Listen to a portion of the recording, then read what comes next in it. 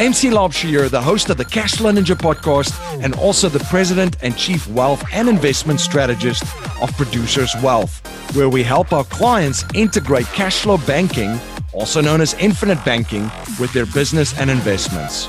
If you're interested in learning more about how we create strategies that integrate cash flow banking and investments to turbocharge them, you can access a video series at yourownbankingsystem.com. That's yourownbankingsystem.com. Welcome to the Cashflow Ninja, the podcast sharing how to create income streams and manage, multiply, and protect your wealth in the new economy. Here is your host inside the dojo, MC Laubscher.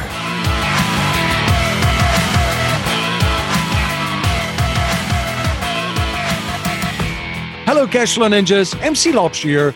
Welcome to another episode of the Cashflow Ninja. I have a great show for you today. And in today's show, we're going to look at the new era ahead for the cannabis industry. My guest in this episode is Alex Coleman. Prior to co-founding C. Hunter in 2017, Alex founded Annex Capital Management LLC, a U.S.-based middle-market private equity group where he served as managing partner from 2004 to 2017. Annex focused on control equity positions in a broad array of industries and also acquired distressed debt and direct equity in the secondary market. Alex also served as managing director of Citicorp Venture Capital from 2007 to 2009. Alex served as chairman of the Big Red Group Holdings LLC from 2007 to 2017, and he received an M.B.A. from the University of Cambridge and a bachelor's degree in economics from the University of Vermont. Alex currently serves as the CEO and co-chairman of Tilt Holdings, a virtually integrated infrastructure and technology cannabis company. If you're interested in joining our investors group, you can go to cashflowninja.com/investors group and fill out an application form and or email me at info@cashflowninja.com to start the discussion to see if you are a good fit for our group. Are you having a hard time finding great investment properties? Unfortunately, the best deals are rarely found locally. Successful investing begins with the right properties in the right markets. Norada Real Estate provides everything you need to invest in the best deals across the United States. Our simple, proven system will help you create real wealth and passive monthly cash flow. Learn how to find the best deals by downloading your free copy of The Ultimate Guide to Passive Real Estate Investing at noradarealestate.com. That's NORADA realestate.com. Alex, welcome to the show. Thank you. Thank you for having me. Can you please share a little bit about your background and journey with my listeners? Yeah, absolutely. So my background is in finance and largely focused on traditional private equity, leveraged buyouts. I ran funds for two different banks, one Allianz Stroessner Bank and the other being Citicorp. And I've had my own fund as well. And it's largely been a career focused on identifying markets with opportunities, the companies that exist in those markets having some type of competitive advantage, and then first and foremost, making sure that there's a management team in place that can execute on a kind of a buy and build strategy. Now, the Farm Bill was just passed, legalizing hemp in the United States. What are the business related effects on this in the industry? Sure, good question. The CBD derived from hemp and CBD derived from marijuana is the same if it's in purity, if it's in pure form. So they're both considered cannabis sativa plants. The difference is CBD in and of itself, without the entourage effect of THC, at best can be considered a good anti-inflammatory and naturally occurring anti-inflammatory. And therefore, it has a really broad range of potential opportunities that the consumer will now be able to achieve in a bunch of form factors, whether it's topically or ingested. And that access and knowledge base should permeate a little bit through the THC industry. But the Farm Bill is a great step to now unwinding what has been a federally restricted law for 50 years now, whether it be CBD or THC or both. So we're very excited about that opportunity and the direction it seems that the country's going. Yeah, I already see a lot of stuff on CBD and the oils and the tablets for the anti-inflammatory use, as you just mentioned. If you take a step back and just look at this industry from a big picture, and you can kind of put your soothsayer hat on a little bit and look into 10 years into the future. Where do you think is going? What area is going to find more traction? Is it going to be more medical, or a move more towards recreational and adult use? Are we talking about CBD or THC? The entire industry. Well, so CBD as a base ingredient, I assume we'll find in most products, whether it will be a lead ingredient or something that just is part of the composition of a product. And a lot of it's going to depend on the evolution of new products and new product categories around CBD. And obviously the consumer then has to adopt and accept those categories. THC is a very different product. The CBD and THC are 95% of all the cannabinoids in a marijuana plant. And I expect that to evolve very differently, because we are only now beginning to understand why the plant actually works for specific medical conditions.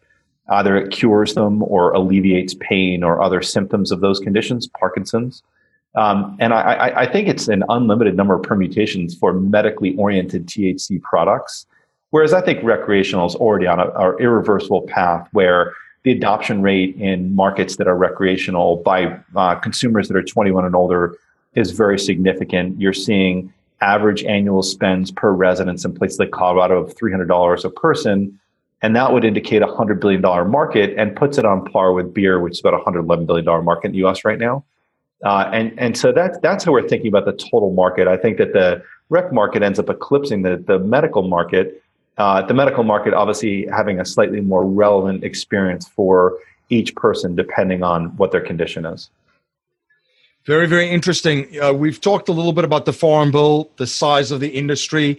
What are other things that is exciting in this? Maybe you could touch a little bit on the legalization within the cannabis industry and some of the exciting things that you see in developments besides the Farm Bill.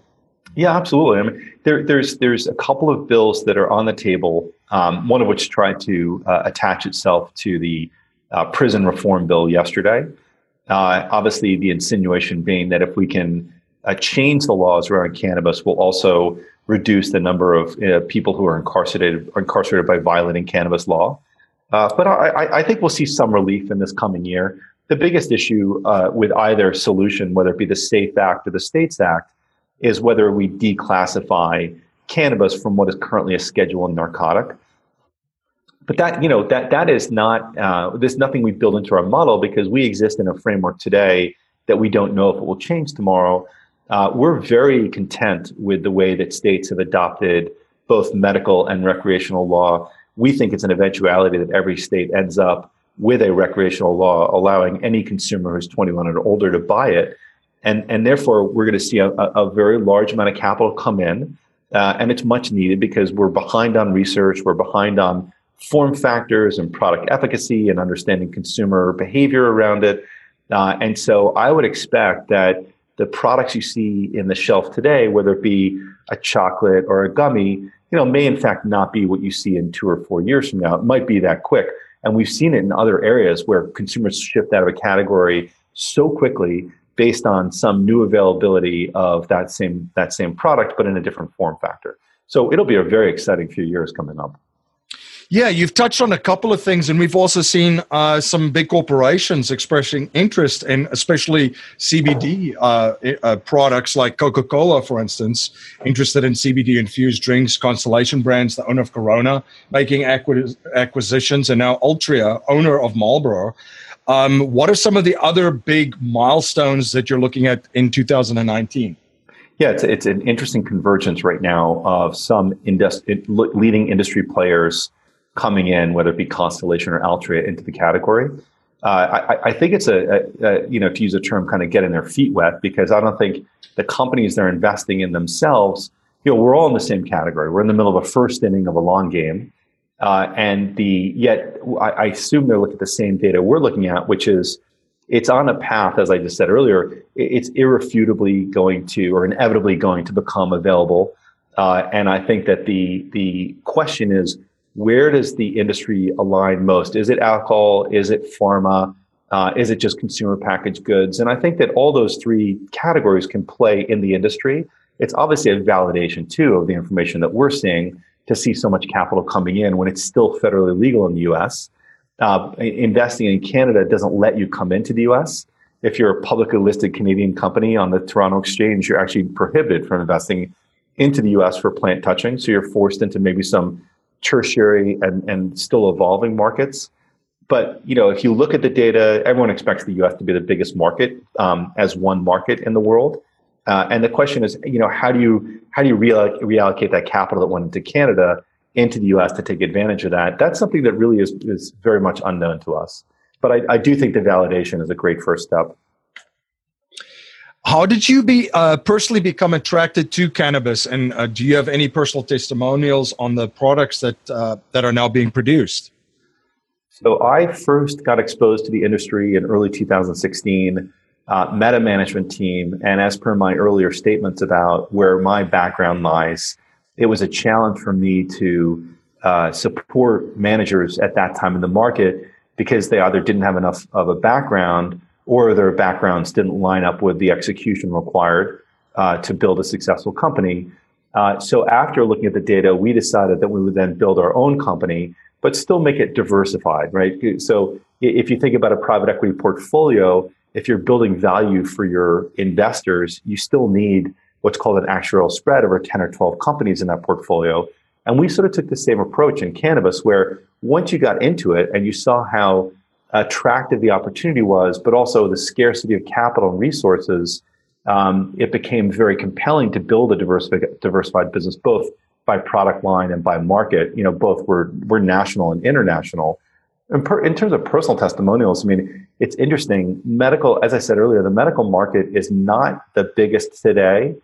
In fact, you see medical card holders typically decline in markets that become recreational, largely because medical patients do not want to interact with a doctor on their own self-administration.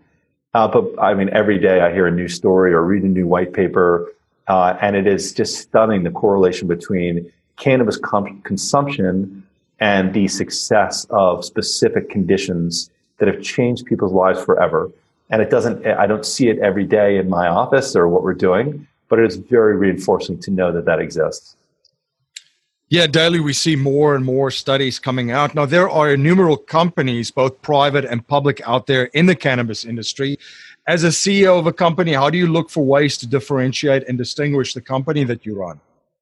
Yeah, so right now it's about addressing the consumer and having access to consumers, and the limitation on maybe just a store model, which has really been widely adopted, is at some point you're restricted to some geographic radius around that store for reaching consumers.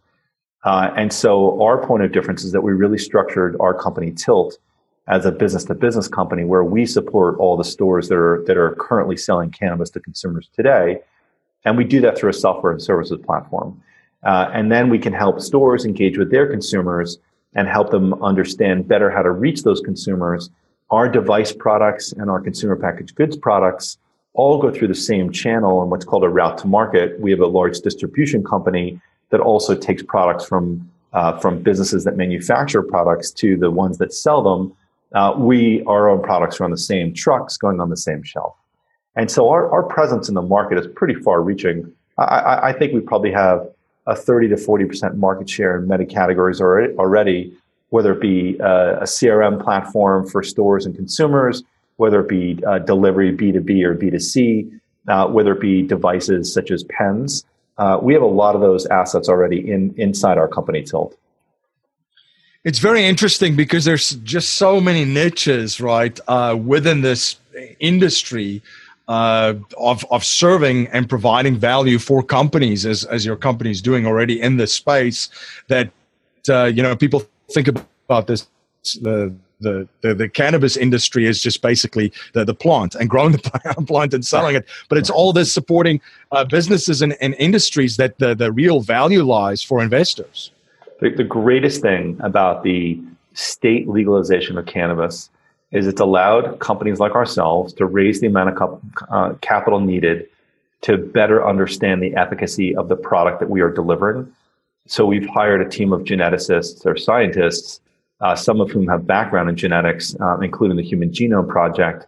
And as a starting point, just starting to understand the different strains and the impact on the human body and how to deliver a more educated experience for consumers.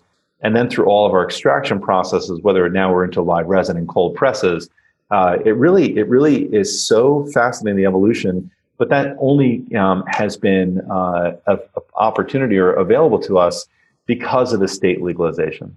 And as I said, I think we're all on the front end of learning more about the product. The other part that's very interesting that everybody should note is, while in a black unregulated market, typically your only source supply would be somebody you did not know giving you a raw plant, arguably or most likely having a variety of pesticides on it, which don't combust well.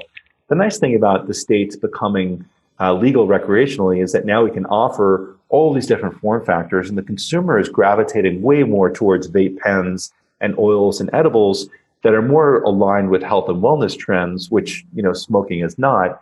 And that's allowing us to really become creative in terms of how we're addressing that new consumer into the market, because I really do think that they're new consumers. You're listening to Alex Coleman on the Cashflow Ninja podcast. We'll be right back afterwards from our sponsors. Live settlement investments have allowed financial and banking institutions to not only buy their equity contractually, but also diversify their capital from any economic, market, and geopolitical risk. It's been part of the billion-dollar blueprint followed by institutional investors. And if you're an accredited investor, you can also now participate in this vehicle with enormous growth potential.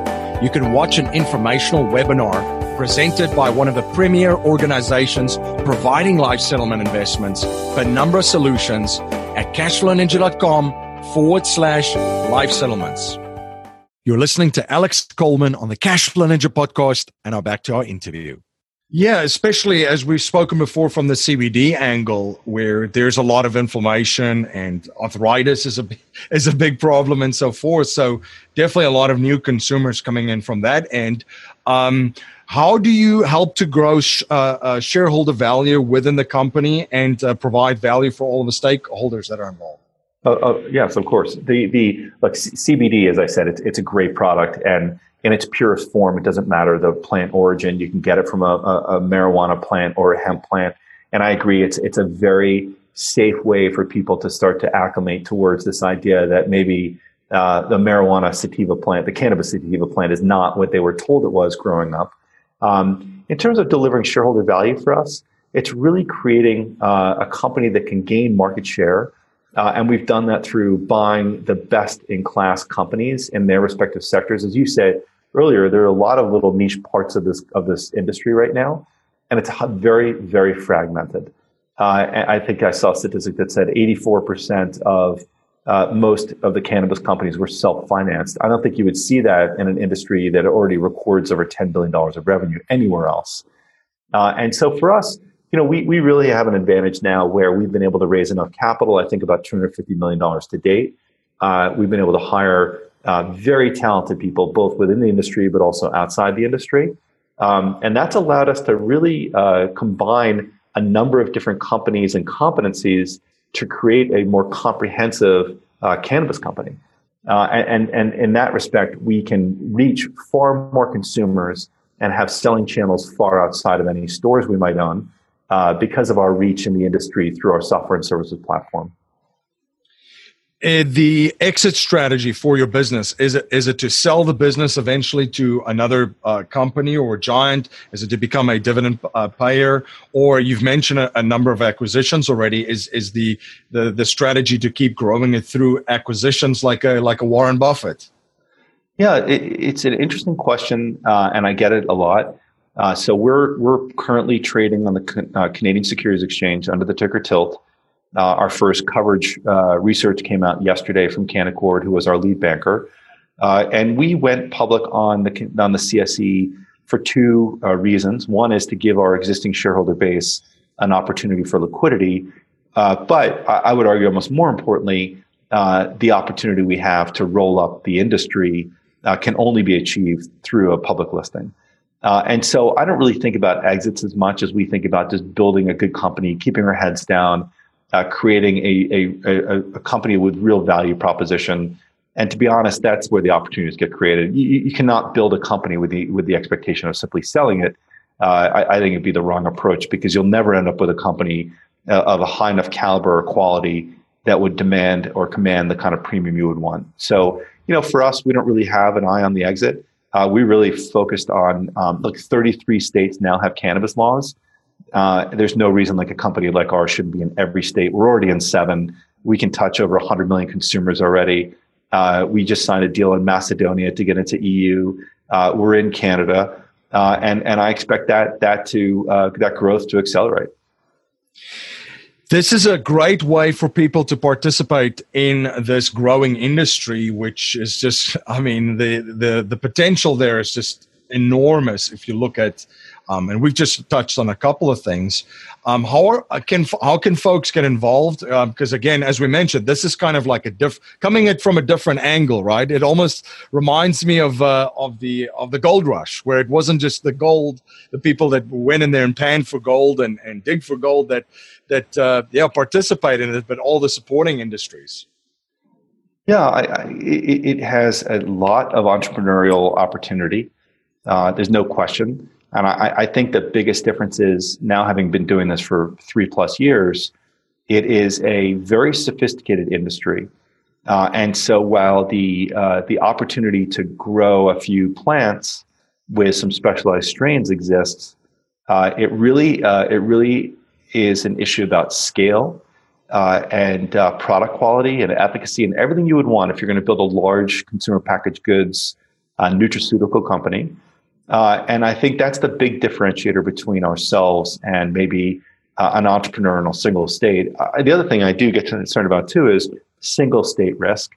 It's something we focused on when we first got in. Our first license we bought in Massachusetts. We spent a lot of time focused on local state politics and legislative initiatives. The reality is, if you have a portfolio of assets the way we do now in places like Ohio and Pennsylvania, Arizona, Maryland, and obviously Massachusetts, we are protected somewhat from any legislative initiatives that might make us change course, because we're big enough now where we can exceed that. Where I think if you're an entrepreneur, your chances of moving out of state lines is more restrictive, and therefore you need to be a little bit more concerned about local laws which might change.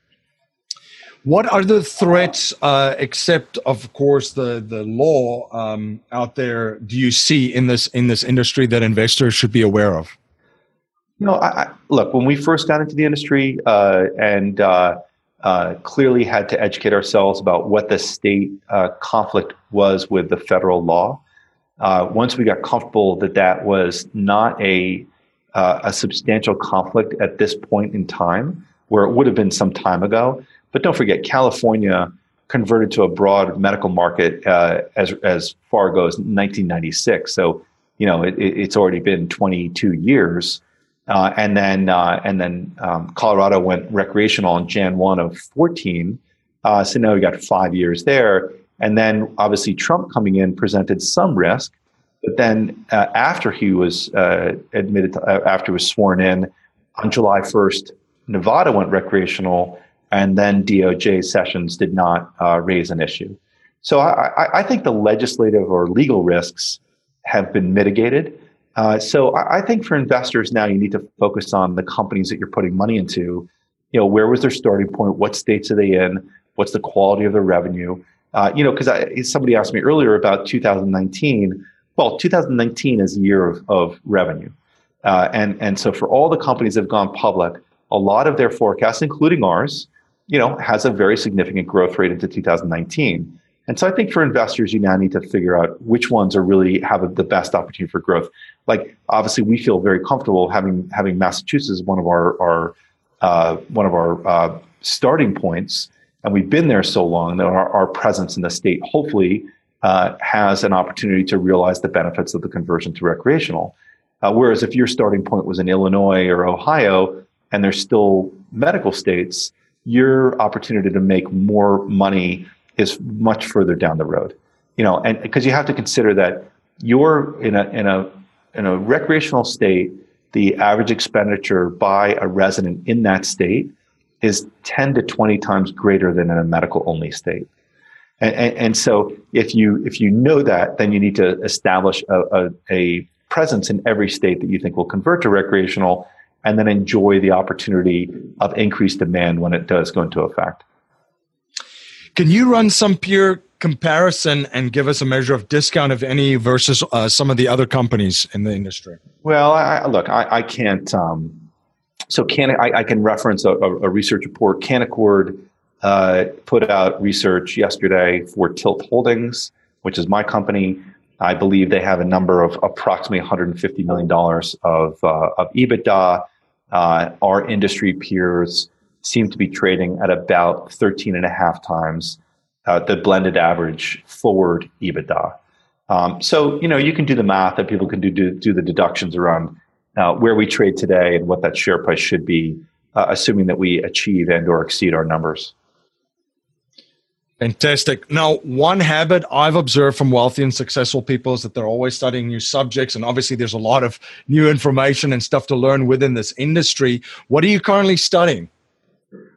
Well, I mean, I look at both. I spend a lot of time looking in the industry and out, because you really have to keep your mind open to other things that are happening in the world that will eventually affect your own industry. And I think for cannabis, really, you're just talking about catch up. It's not that complicated.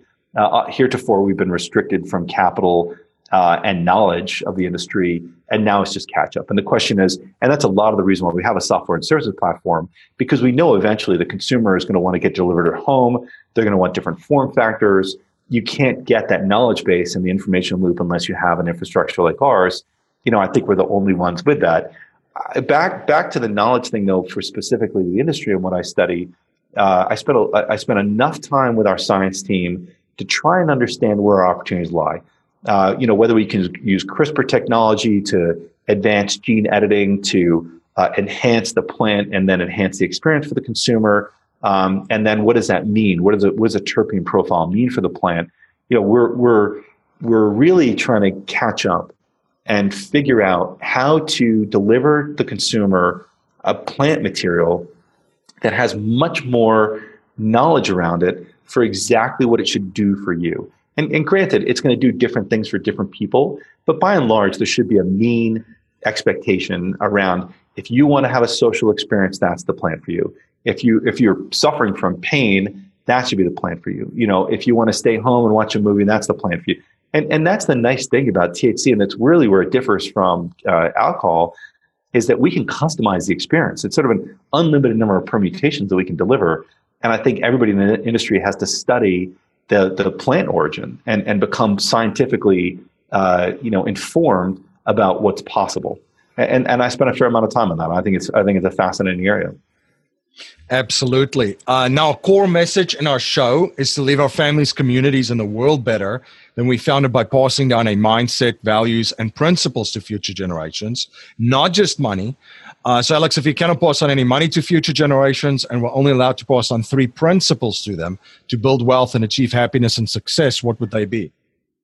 Now, I probably have to go with leadership, curiosity, and empathy. Would be the 3 that I think are most important. Very, very. Thank you so much for saying that. Very, very great. All 3 of them, and very important. How can my listeners learn more about your company? How can they stay involved of all of the projects that you are involved with and that your company is involved with? It'd be great. I'd invite them to come along the journey with us, because that's what it will be. It is just one of the most fascinating industries I've ever been involved with. I tell you what, too, the highest caliber people. I don't think I've ever had a company with better people, and not just smart and entrepreneurial, but very kind people that also share the same passion for the industry that I do. But if you want to follow Tilt Holdings, as I said, we're a Canadian Securities Exchange listed company. We have an OTC listing now, which gets clarified in a couple of weeks for U.S. investors.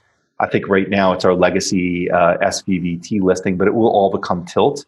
So on the CSE, we're under TILT, the ticker Tilt.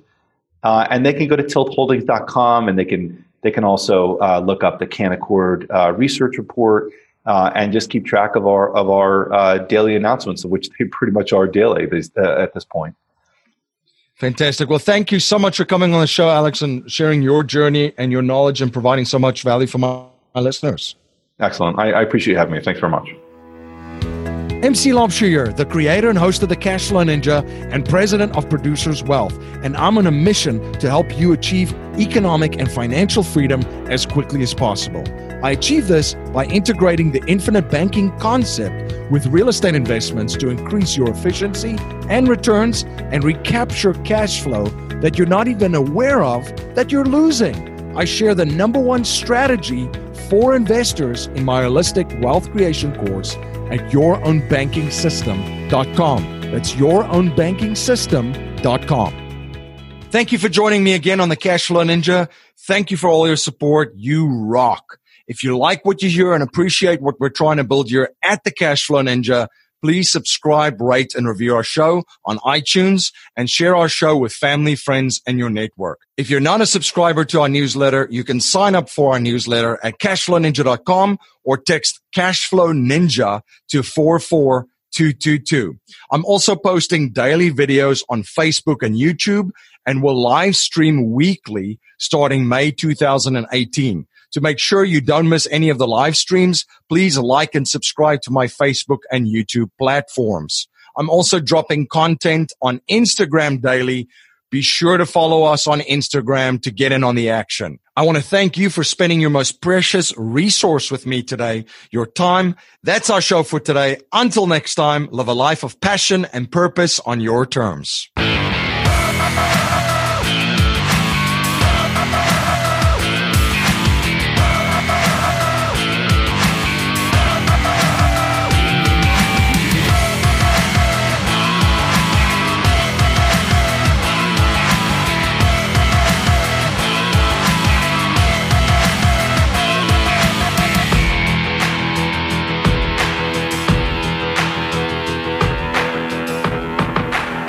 This presentation is for educational and informational purposes only. The information being presented and considered does not consider your particular financial objectives or situation, and it does not make personalized recommendations. This material is not intended to replace the advice of a qualified tax and legal advisor or other qualified professionals, and you should not use the information in place of a customized consultation with a licensed professional regarding your specific personal financial objectives, situation, and needs. We believe the information provided is reliable, but we do not guarantee its accuracy, timeliness, or completeness.